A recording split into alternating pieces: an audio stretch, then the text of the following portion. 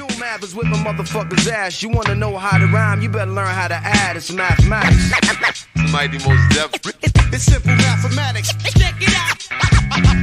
I'll revolve around science. What are we talking about here?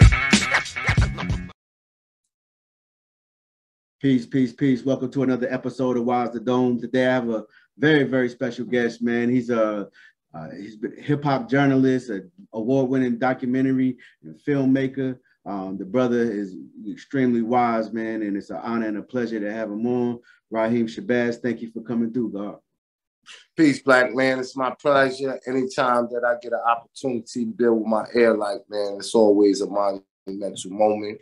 So I am blessed and I'm ready to receive. No doubt, God. Same here, God. And so I like to start from the beginning, you know what I mean? Before we get into your works, what kind of sparked you on your path to knowledge yourself and wanting to know who you were and learn your history and your origin in the world?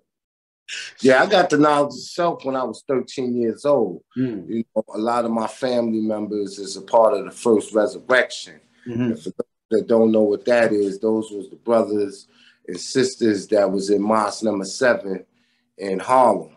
You know, so I had a lot of individuals in my family that was a part of that. And then I had an uncle that was a part of the Nation of Guards and Nerve. And he returned to the essence, and they named me after him. His name was Rahiem. So me knowing that, you know, it always sparked my interest. I was always around brothers that had knowledge of self. And then when I was 13, you know, I became a part of the Nation of Guards and Nerves. And, you know, Marcus Garvey, you know, he said that ignorance rules the world, and, you know, ignorance rules the world. Intelligence rules the world, and ignorance carries a burden.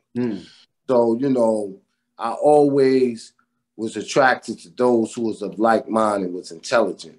Yeah, no doubt, no doubt.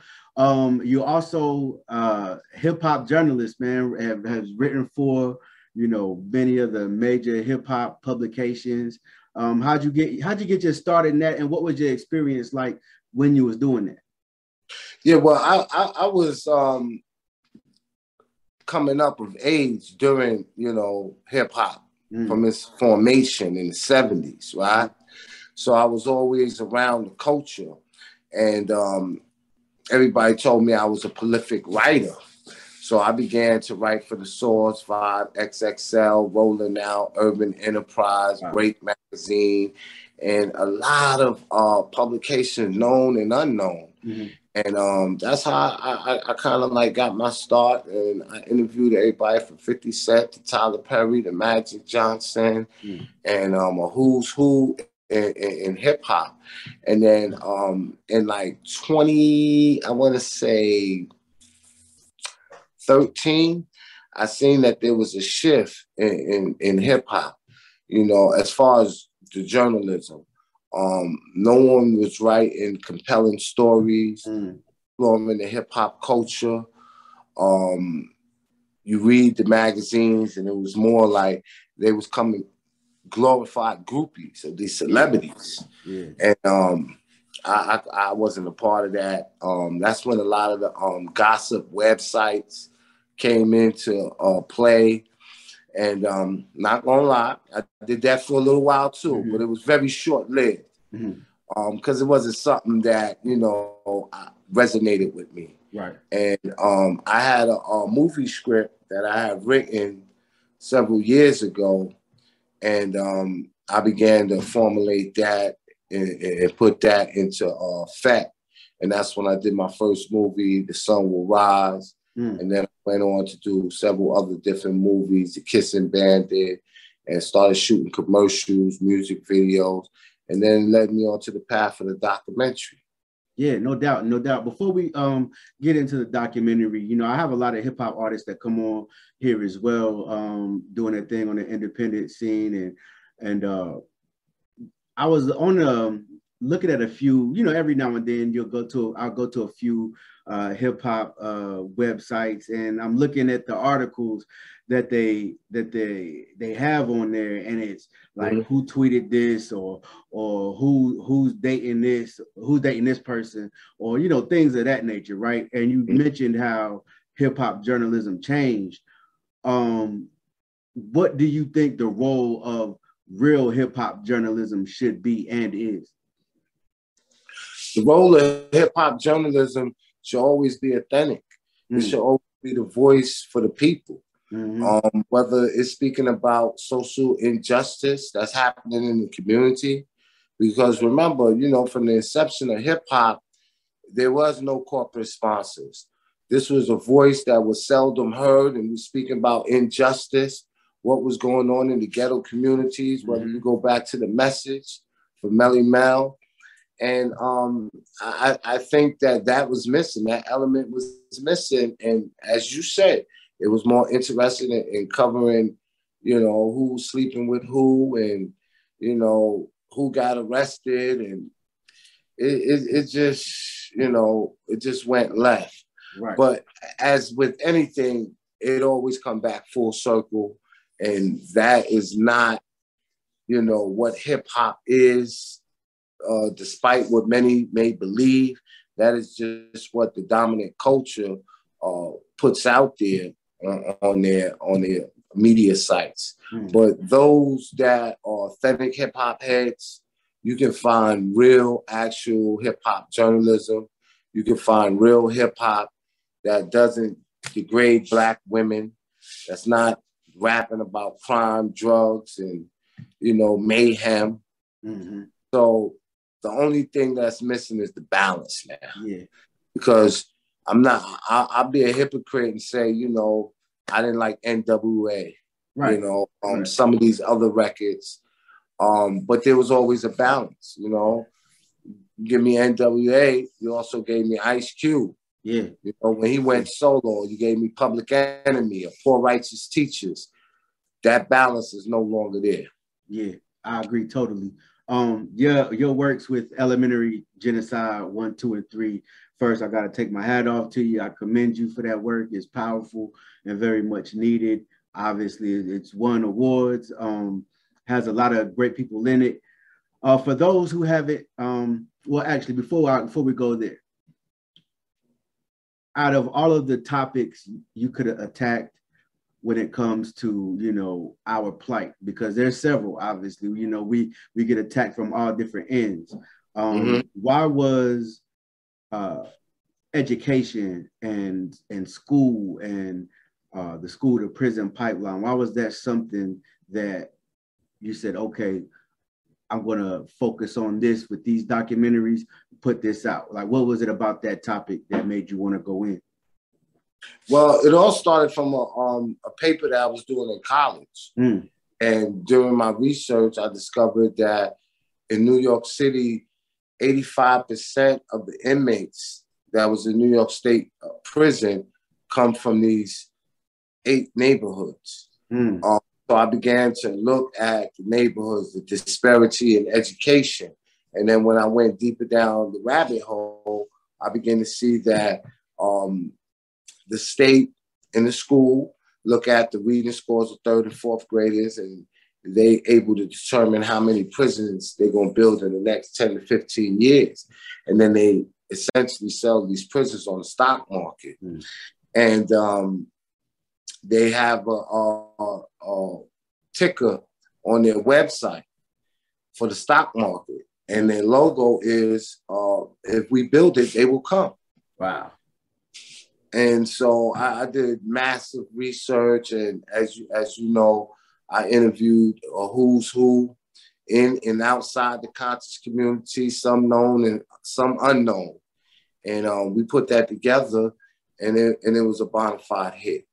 Yeah, I mean, great documentary series. People still, you know, watch it and buy it to this day. For those who may not have seen it, tell them who are some of the people that you did interview, you know, for this documentary series. I interviewed everybody from Dr. Umar Johnson, Killer Mike, David Banner, Professor James Small, Kaba Kenme. I even got an interview with Dr. Francis Cress Welsing, Supreme Understanding, Zaza Ali, the brother named Professor Ed Gons, Daruba Ben Wadhad, just so many brothers and sisters, you know, because it's a 3-part series. Right. You know, the school to prison pipeline is number 1. Elementary Genocide 2 is the Board of Education versus the Board of Incarceration. And in that one, we went back to the landmark ruling of Brown versus Board of Education. And we asked the proverbial question, has it done us more harm than good? And we know it has done us extreme harm, that we feeling the regiments of that today, in real time. So we did that. Then we went to part 3, which was called Academic Holocaust. And that, we put that out during the 2020 uprising. And we wanted to show that the assassination of the Black bodies and assassination and stagnation of your critical thinking is nothing different.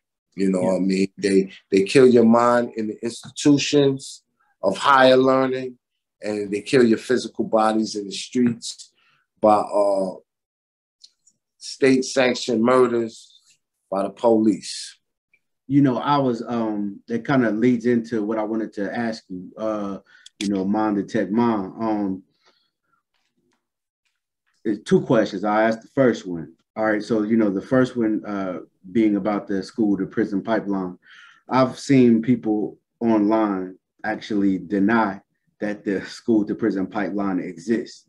For those who don't know what the school to prison pipeline is, explain, you know, what that is and how it's implemented, you know, to destroy our youth. Essentially, what the school to prison pipeline is taking children from the classroom to the prison yard. And they do this with certain laws, certain rules, certain regulations. When you go and you look at a school and you look at how it's structured, when you come in, you go through a metal detector. They have bells. When you go from one classroom to the other, they want you to walk in a single file. All of this is implemented in the penal system. When you look at the colors, the cafeteria, the same food, well, it's probably not the same food, but it's similar. It's served in the prison. So all of this, there's a correlation, right? If you look at New York State Teacher Retirement Fund, they invest their money in private prisons. Wow. And then when you look at the majority of school teachers are females. The majority of school teachers are predominantly white. So we got predominantly white females, right? 75% of them are married to someone that's in law enforcement. Now, when I say in law enforcement, I'm not just talking about police officers. I'm talking about correctional officers. I'm talking about probation officers. I'm talking about judges. Anybody that's involved in the criminal justice system. So here it is. You have the white female that mentally miseducates you, and then you have the white male that physically locks you up. Physically incarceration. Crazy. So there's a correlation there. There's so many correlations that I can give and I can show. I remember when, I think it was Eric Garner, when he passed away, right? During that school year, the start of that school year, and this is well documented. You can look on the internet. I think it was in the Daily News and the Post. They had teachers that on their first day of school, they all wore shirts, right? That was backing the police. These are white female teachers. And there's just so many instances that will show you that it's better that you either homeschool your children or you send them to an Afrocentric school. You know, there's 0% of school to prison pipeline for those that homeschool their children. There's also a higher level of graduation and academic success for those that are homeschooled. There's a different learning mechanism that are different when you look at Black children and white children.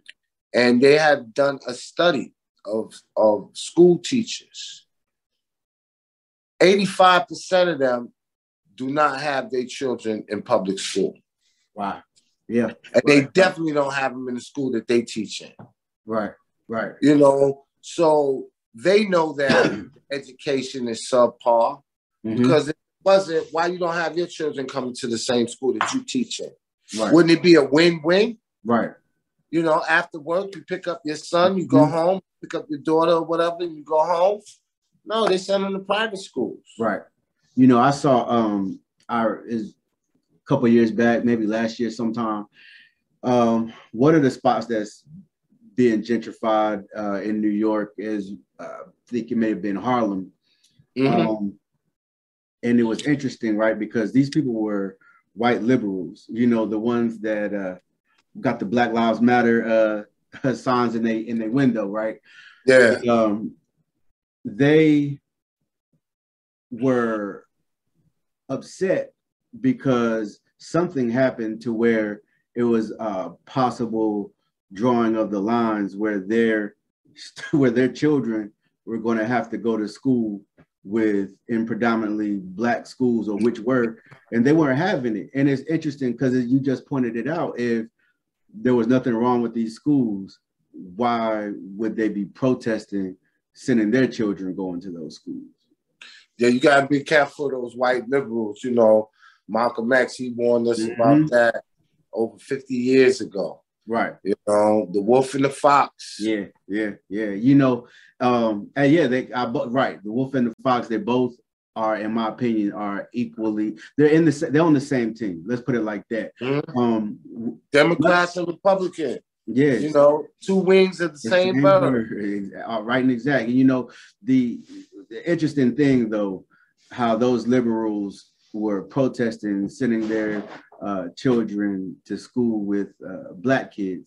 You know, a lot of places in the South, critical race theory, which is, I spoke with Dr. Kamal Rashid last week, and we were talking about how, you know, he didn't see anything CRT related until he was getting his PhD, right?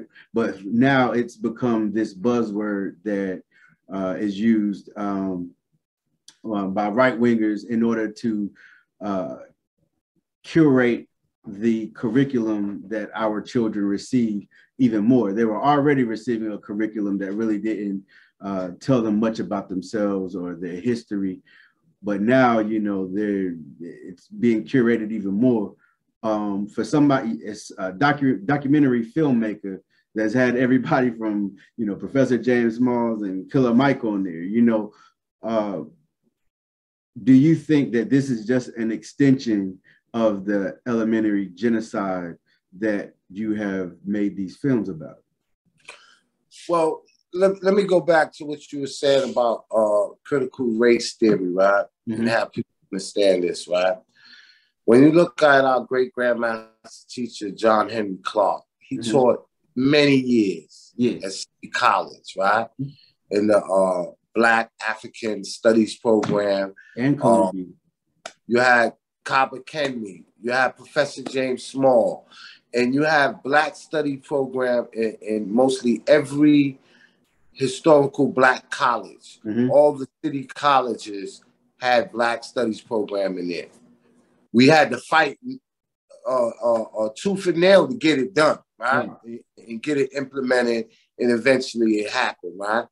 But that was good because we was just talking about our greatness, our history. You know, we delved into slavery, but we know our history begins before slavery. We was talking about, you know, ancient civilization, the Nile Valley, Timbuktu, you know, and that was cool with the white liberals and everybody else, right? But as soon as you start talking about the peculiar institute of slavery, the brutality and the savagery of the Caucasian race, oh, now it's a problem. Right. You know, when you start talking about those who they hold in high self-esteem, like Robert E. Lee, and this statue got to come down, and all of these racist institutions, and how the president of Harvard owned slaves, George Washington owned slaves, all of the founding fathers owned slaves, and you're starting to put this together, and you putting up a mirror and showing America who they really is. Now it's a problem. So that's essentially what it is. But if you really look at what they describe critical race theory as, that's not even being taught in school. Right. You know what I mean? Right. And it's pretty much, you know, anything that's gonna offend white people or make them feel bad about their history is not to be taught. Yeah, right. You know, how important is it? You know, you got knowledge yourself at 13, and you've been, you know, an avid reader ever since, right? And you know,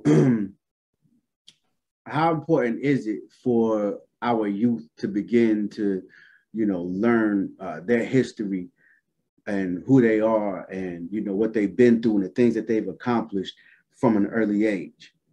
They need to start growing before they need to start learning before they even come out of the womb, brother. When a woman is pregnant, a queen is pregnant, she needs to be reading to the baby.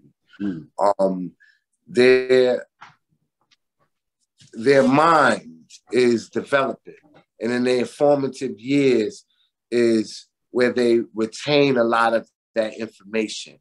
So from the start, you need to be teaching them. You know, when you reach a certain grade level, I want to say it's the first grade. I'm not sure, but there's a certain amount of vocabulary that you need to have. You know, and I think it's imperative as parents that you make sure that your children are reading on grade level, and you got to know that school doesn't begin at 8 o'clock when the bell rings, and it doesn't end at 3 p.m. You know, everything that you are doing, your interaction with your child should be a learning lesson. You should always be teaching. Yeah. And if we do that, we'll definitely be in a better position. I agree. Another thing that I wanted to ask you that you brought up earlier, I had already planned on asking you this. In part 2, you know, you kind of deal with Brown versus the Board of Education, which, you know, was the decision, I believe, in 57 that... no, 54. 54? My bad, 54. 54 that integrated the schools, right? And then you had, you know, you know, Little Rock, Arkansas, and, you know, a lot of these schools in the South where it became extremely hostile, you know, an extremely hostile process.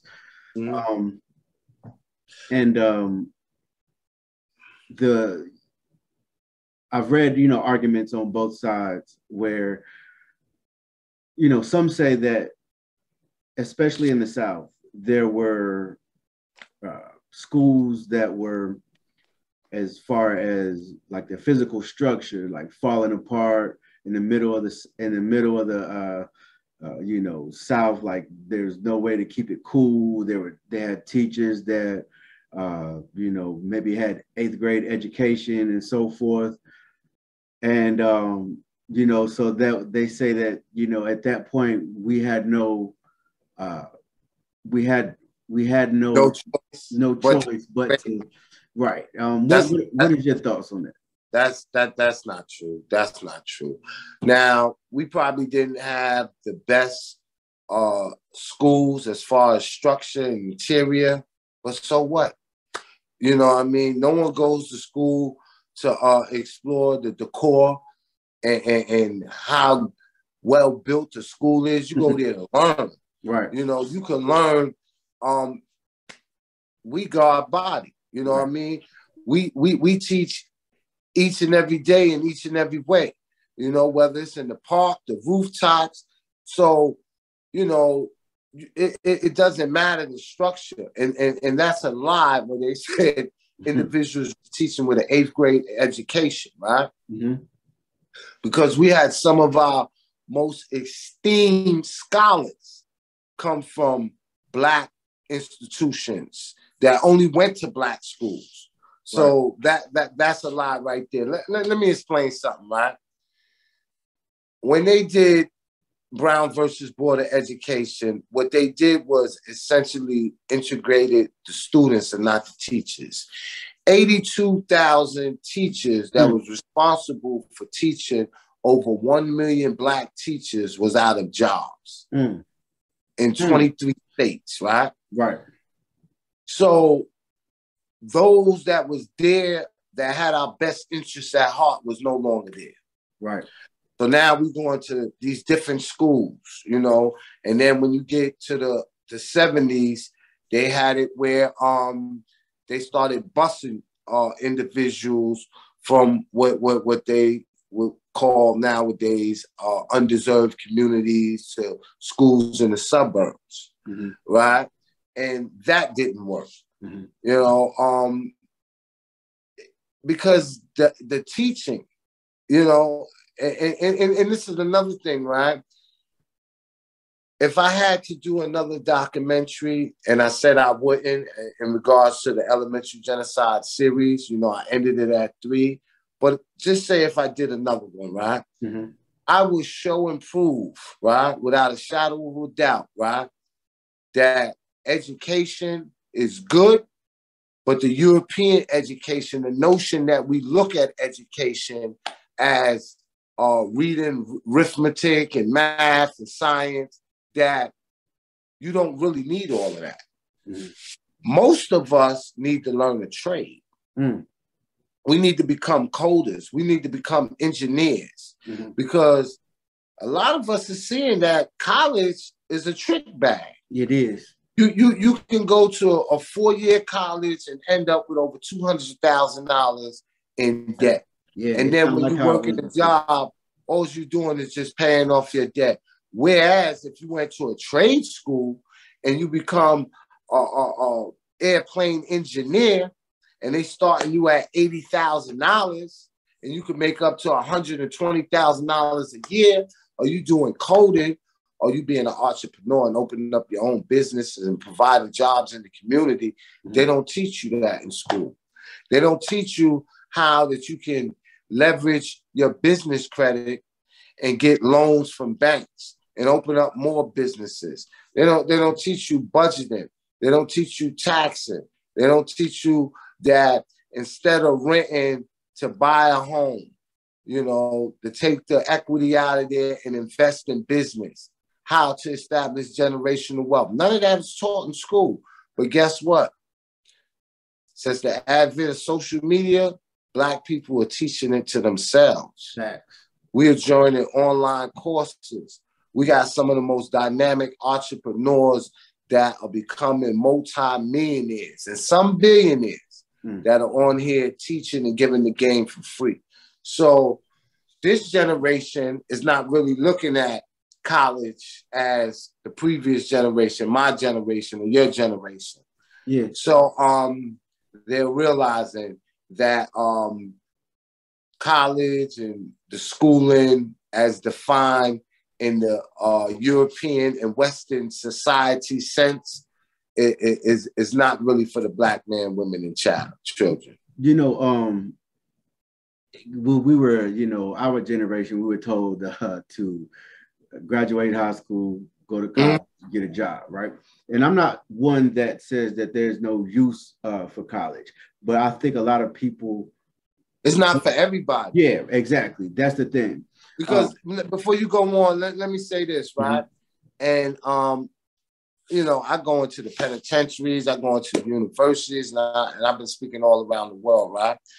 One of the most profound questions I was ever asked, and I'll always remember this question, is how could we be surrounded by rich criminals and broke educated people? Damn.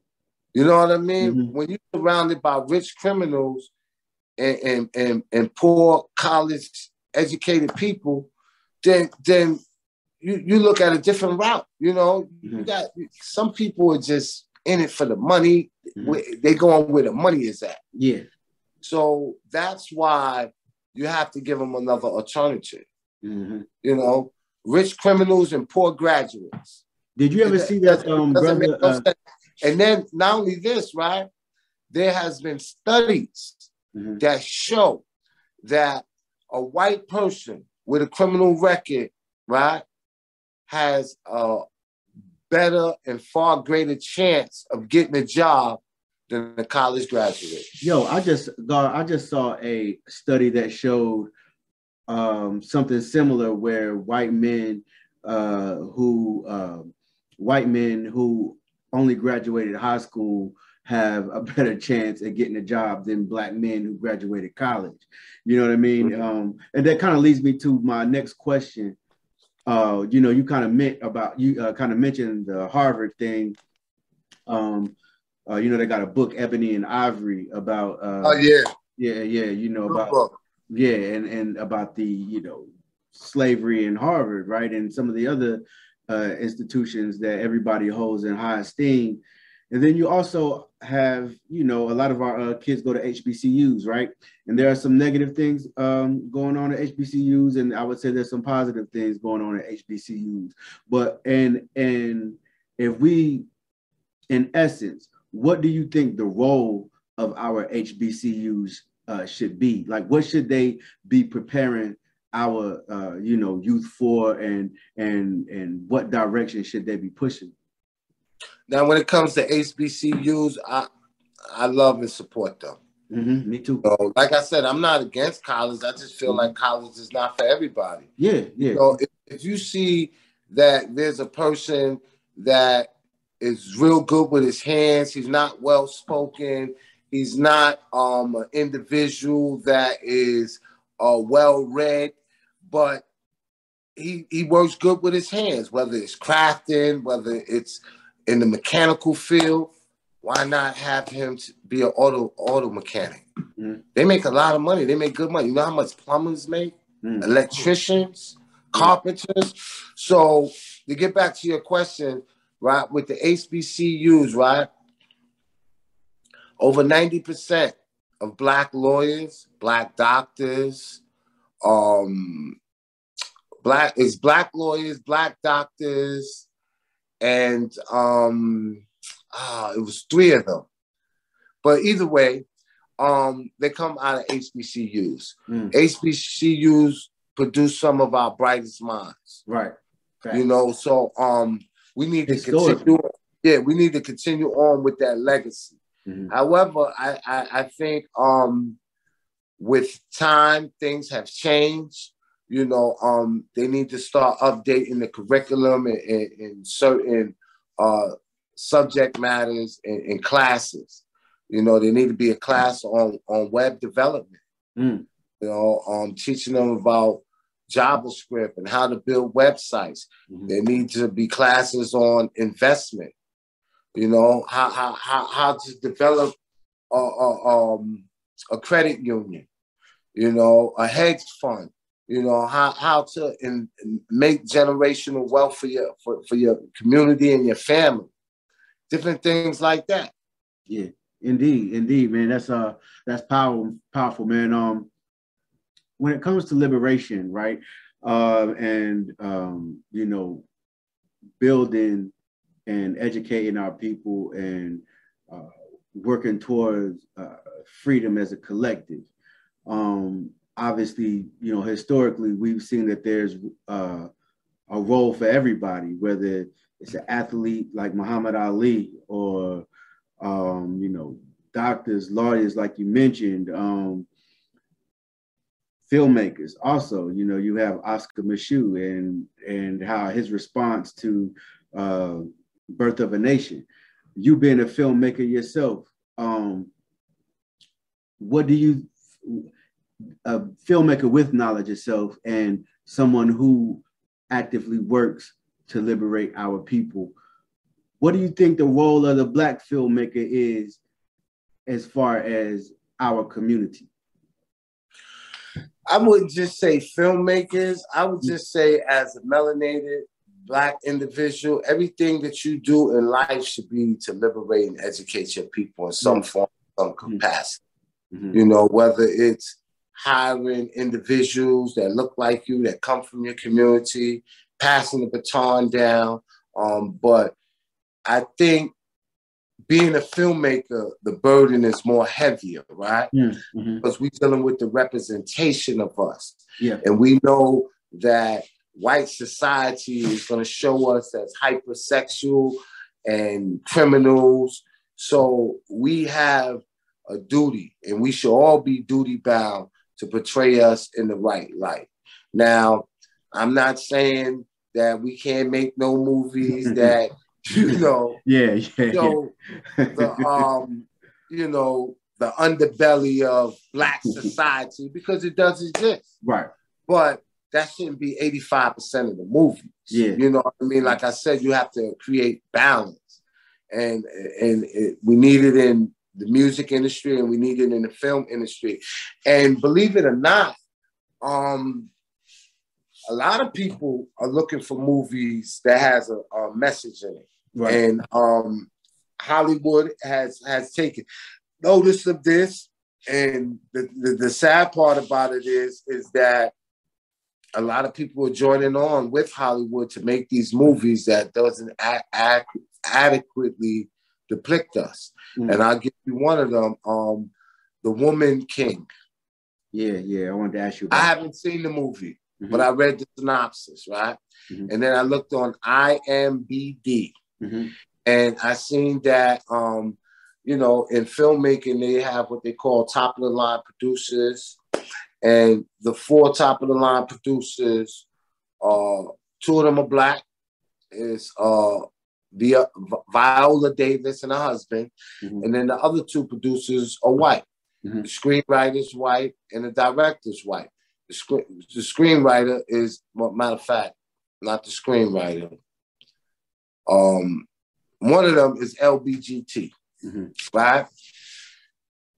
The way they are telling this story is that these courageous warrior women fought off the Europeans, right? They're not telling the story about how they sold their own people into slavery to the Europeans for rifles, for alcohol, and little tricklets. That's not being told. And I guarantee you, like I said, they only put out the trailer. They're gonna have something that's LBGT in there. I guarantee you that. Oh yeah. And there's a very good book that everybody should read, and it's called Barracoon. And it's by yeah, exactly. And that talks about the last slave ship that came to America, was called the Catilda. And it talks about Cujo, who was he was the youngest and oldest slave ever, here on the soils of North America. He died in his 90s, and he died, I think, in the 1930s, but they brought him over here when he was like 10 years old. And the thing about it, this was the last slave ship because slavery wasn't abolished. The importation of slaves was abolished. And they went and snuck and brought 110 slaves to Mobile, Alabama. He was the youngest one, and he was the last surviving member of them. That book explores his life. I actually have a documentary I've been working on called Africa Town. But that is a hell of a story. And it tells about the Dahomey tribe and what they did to their own people. And I know for a fact Hollywood is not going to tell that story. And see, this is the thing, right?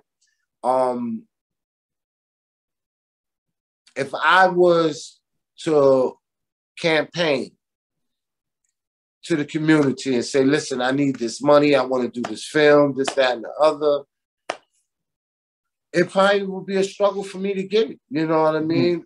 The 3 films that I did, I put up my money, you know, and when I did campaign for it, I didn't get the deserving amount. The amount that I got wasn't significantly enough to do anything with, you know. But Hollywood, where they have a flush of money, they can go and do things and get big name people to participate in it. And they never depict us in the right light. But like I said, man, we got to see what this movie looked like. Yeah, no doubt, no doubt. Do you remember, you know, I think we've seen about it for some years now, but I think Danny Glover was, back in the day, was trying to make a movie about the Haitian Revolution, and they wouldn't fund it because there was no white savior. Yeah, and you know what? Tariq made it. Tariq Nasheed. Yeah. It was a #1 bestseller, beating out Harry Potter and all those other movies. Right. You know, so it just goes to show you that there is an audience for that type of movie. Oh, facts. Facts. And Hollywood knows it. But what Hollywood is going to do is they're going to embellish the truth and they're going to put the white savior in there. Yeah. You know, like Django was a good movie, but they put the white savior in there. Right. Even when you look at Rosewood, you look at any of those movies where they show a little bit of the history, but there's always an element of a white savior. What does that say about Hollywood that they keep interjecting these white savior movies about Black history? For example, like, remember the Harriet movie? Oh yeah, that's terrible. And then remember the movie about my man that played for the Baltimore Ravens? I forgot his name, but he gets taken in by the white family. Oh, you talking about something Mal, right? Yeah, but the football player, right? Yeah. Wasn't it called? I forgot. Hold on. Wasn't it called not the Green Mile? Not the Green Mile. Because that was I know you're talking about. Yeah. Anyway, he came out and said it wasn't like that. Yeah, it wasn't like that. Yeah. But what does it say about Hollywood for their need to continue to do this? You know what I mean? Well, they always want to portray, Jesus is there. They got Jesus. He's supposed to be a white savior. They always want to be able to have what they call a benevolent white person that they can point to and say, Black Panther, not all bad. We're here to help you. And the only movie, well, he can't even be a white savior, but he was an ally, was John Brown. Why they don't make that movie? Yeah, why don't make that movie? Right? Yeah, because he was on the right side of history, right? And he was an abolitionist that was trying to help eradicate slavery, right?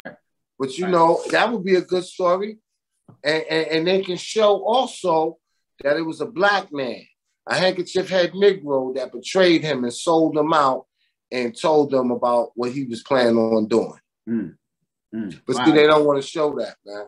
Right. I was remember reading about that Harriet Tubman movie that had came out, and I never watched it, but they created a whole Black man that didn't exist to be the villain, man. Like, that's wild. Like, do you think, like, in certain cases, like, they, first off, obviously the image of the Black man and woman in Hollywood and TV and in music, you know what I'm saying, is pushed in an extremely negative light.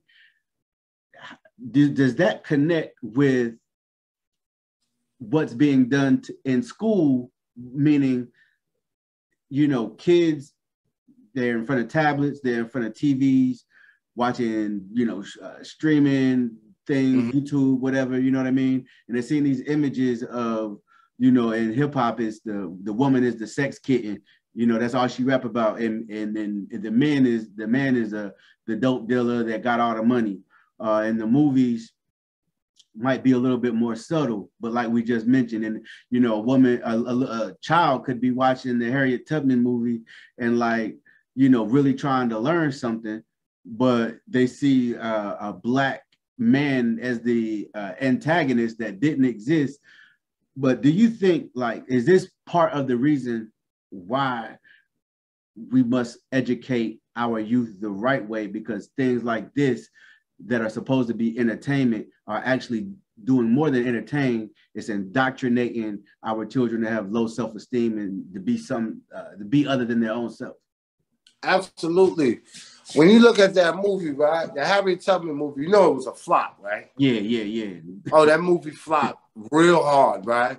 First of all, the individual that played Harriet Tubman, I think she's British or something like that. A lot of people was apprehensive about her playing Harriet Tubman, right? It was like all of these foundation Black Americans, and this is who y'all pick. And you can see that she didn't have that spirit of Harriet Tubman. So it didn't resonate over the screen. It didn't resonate with the audience. That was number one, right? Number two was that people have went back. Her name is Cynthia Eva or whatever her name is. But people have went back in time on her Twitter, and she expressed a lot of vitriol for foundation Black Americans. So she ain't even on the right side of history. Right. You know what I mean? Her whole attitude towards us is the same manner as those of white supremacists. So when that came out and people were seeing that, you know, we got on cold and was like, nah, we're not supporting that. And it flopped. And if we continuously do that, then Hollywood won't be putting out that garbage. Like this movie here.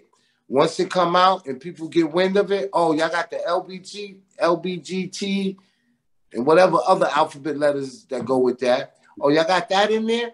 Okay, cool. We ain't rocking with that. And that flop, then, you know, it take about 2 or 3 of them. You know, it's only so many tax write-offs you're going to get. Right. And then they're going to stop doing it. Because, listen, we are the buying power. Nothing moves unless foundational Americans make it happen.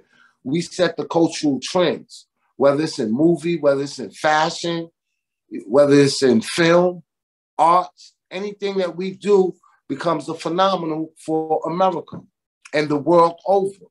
So we have to stay on code. We have to call it out when we see it. And once it flops, they're going to stop doing it. Because it's all about money with these people anyway. They don't care about telling Harriet Tubman's story. You know, hell, yeah. They don't even want her on the $20 bill. Right. Well, you think they really going to tell the truth about her? Right. Nah, they're not. And, you know, it kind of brings me to this, like growing up, seeing School Days, Do the Right Thing. Spike Lee became, you know, like he was that dude to me, you know, as far as the movies that he made. And then he made Jungle Fever. Nah, I like Spike, man. I like Spike. No doubt. I rock with Spike. But does this generation, do they have a Spike Lee that is willing to touch these topics in a mainstream Hollywood, you know what I'm saying, type of setting? I'm sure I would answer that in the affirmative as far as is there Spike Lee of this generation, but you said of mainstream, right? And I really don't watch TV, movies, and you know, here and there, but I'm not into it. There's nothing out there, you know what I mean, that resonates with me. But if I had to pick someone,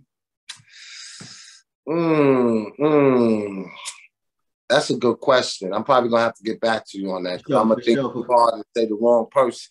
Yeah, no But doubt. I'm sure there's someone that's out there and that's in its formative stage of becoming who Spike Lee was. You know what I mean? Who John Singleton was. You know, and listen here, the first movie might be a Boys in the Hood movie. Right. But eventually they may evolve and make movies that resonate with us as a people. And we just got to give these young brothers a chance. Oh, yeah. And I, you know, when I did, not to cut you off, but when I did Elementary Genocide 3, and I said I was done with it, my next move was to do a full feature film. You know, I was in the process of writing it. In fact, I did write it. I just think I didn't get to the part where I finished, but I can always go back and revisit it. But that was my next step, to start doing movies and making them mainstream and different things like that. As long as I control the storyline, the budget, and the hiring, then it was going to be all good. But what I decided to do was to recreate the magic, not for me, but for these other brothers that's trying to do documentaries, things like that. So I've been working on a couple of documentaries with individuals behind the scene. Some of them I could talk about, some of them I can't because we're still in the infinite Let stages. us know about the ones you can talk about. All right, there's one that I assisted with as far as shooting and editing. It's called B1. It's called Black First, and it's a Rick Mathis and Boyce Watkins collaboration. That's going to be a hell of a documentary. It's coming out in October, and I'm actually featured in that. Dope. You know, I was just, you know, doing camera work and editing, and one day we were sitting around talking, and they like, Rahiem, man, come on, man, you got to get in front of the camera and say that. Right. I'm like, yo, throw the lights on, man, press record. And so I make an appearance in that. And then I'm in Tariq Nasheed's new movie. It's called American Maroon. Have you seen the trailer to that yet? I haven't. I knew it was coming out. I haven't seen the trailer yet. Ah, man, you got to see that trailer. It's a hell of a trailer, yeah. But that's going to be out soon. And then I got some young brothers, right? These brothers is cold with it. You know, they working on 3 documentaries. And I'm in one of them. And I'm working on the other one. I don't know if I'm being involved in the third one due to time constraints. So I'm making my way back around, and I do want to do something. We need another Love and Basketball. Yeah, you know, we need another Jason Lyrics. Right. You know, something don't like make that. Those kind of movies no more on the main. I mean, we do on the independent level, which is dope, and I support those. But like Hollywood, act like they don't, you know, like Black people don't have love stories. Yeah, but you know what? If a movie comes out and it resonates with us, you don't really need Hollywood no more. That's fact. You know, you could put it on YouTube, and 5 million people could see it within a 30-day time span. Yeah. You know, so you can reach people where they at without having to go through Hollywood's distribution system. So I think that's a great thing. You can get it on Netflix, you can get it on Hulu, you get it on what is it, Tubi? Yeah, something like that. That makes me you know, in music, right? How the record label used to control everything, and then when the social media, YouTube, a lot of people started bypassing the label. Absolutely.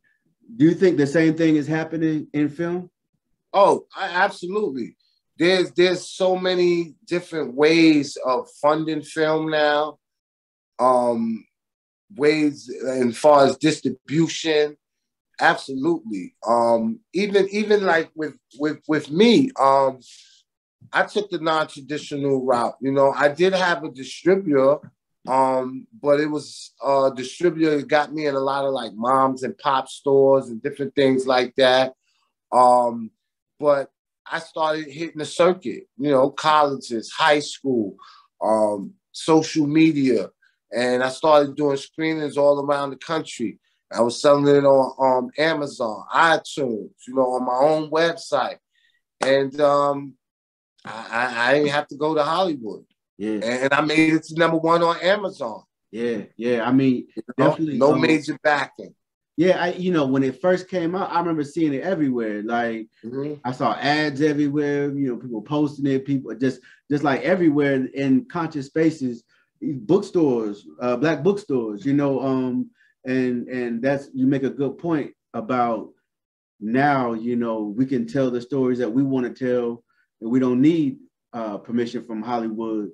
As somebody who is a filmmaker and who is assisted in other people's films and has made your own, what is that process like, man? I know a lot goes into it. Everybody always sees the finished product, but we rarely get to see what goes into making it. You know what I mean? I know that's a process that's pretty time consuming, and so what is that like though? Well, the main component of it is always doing the research. Whatever your subject matter is in, you need to be thorough about that. You need to leave no rock unturned when it comes to research. And if you don't know it, whoever you interviewing should be able to elaborate on the subject matter as well. So I think that's one of the main key components, is you got to have your research down pat. And another thing that a lot of people like to bypass is that, with today's technology, you don't need a big Hollywood set to do a documentary. Even if, you're going to recreate scenes in order to increase the production value and have the storyline flowing, you don't really need a big budget to do documentaries, if we're speaking about documentaries. So I just think that's like two of the main components that individuals need to know about. With me, I think it was a little bit easier because naturally I'm a writer, right? So I know how to make a story flow. This was a subject matter, like I said, that I had to do a paper for in school. Right. So the research was already there. Although I had to do more research, and then interviewing people. That's what really made me do part 2. Because when you do documentaries, it's always time constraint. Right. You only got an hour, 30 minutes, hour, 10 minutes, whatever you want it to be. You just can't just make a 2-hour documentary. Yeah. And some people do it, and I can't sit 2 hours, man. Like, it has to be very engaging. Right. So when I was out, a lot of people would tell me, well, I remember being out one time, and sister came and she asked me, she said, I see you talk about the disparity that's happening to our young men, but what about the Black women? You know what I mean? Do you know that there has been a 800% increase in the last 30 years of incarceration of Black women? No, I didn't know that, man. I went, did the research, and wound up putting that in there, So it was different things like that, and you got to be mindful, like I said, how that storyline flows. Right. And then you just got to, I edit, so that was a main component of it. And then you just got to have the money, because it costs. Indeed, man. Rahiem Shabazz, the God, man. I definitely appreciate, you sitting down with us, man, and just kind of going over, your history and dropping jewels, man. As far as people that haven't seen the DVDs and want to purchase them, I know they're on Amazon. Is there a specific place you would rather them purchase from, or is it all good wherever they find it? Yeah, I just recently took it off Amazon. Okay. I took the DVDs off Amazon. You can go on Amazon and stream it. I also have it on another website for streaming. It's called Quali TV. You also could go on Gumroad and stream it. If you want to buy the physical DVD, you can go to elementarygenocide.com. I had a nice run with Amazon, but Amazon take too much money. I heard. Yeah, I heard. Yeah, they take a lot of money. You know, so I'm gonna put it back on Amazon. I think I might do it around January. But the way I'm gonna do it now, I used to have Amazon distribute it for me. You know, I send them it and it comes from the Amazon warehouse. Yeah. Like you go on Amazon and make your purchase, but it still come from, you know, our warehouse and we'll send it out to you directly. Right. So that way Amazon doesn't take a lot of the money. So that's one way people can get it. And just stay tuned to me. You can always follow me on social media, whether it's Instagram, Facebook, YouTube, TikTok. Everything is at Rahiem Shabazz. No doubt, God. Well, I appreciate you. I definitely support the movement. I definitely appreciate everything that you've done, man. You know, I know that, like you said, a lot of this came out your own pocket, but you had a vision. You made that vision manifest, and you know, we appreciate you for that, God. And I definitely appreciate you sitting down and taking the time to go over that with us. Absolutely, man. Revolutionary salute to you, God. No doubt, God. Appreciate you having me. No doubt, God. Peace. All right, peace.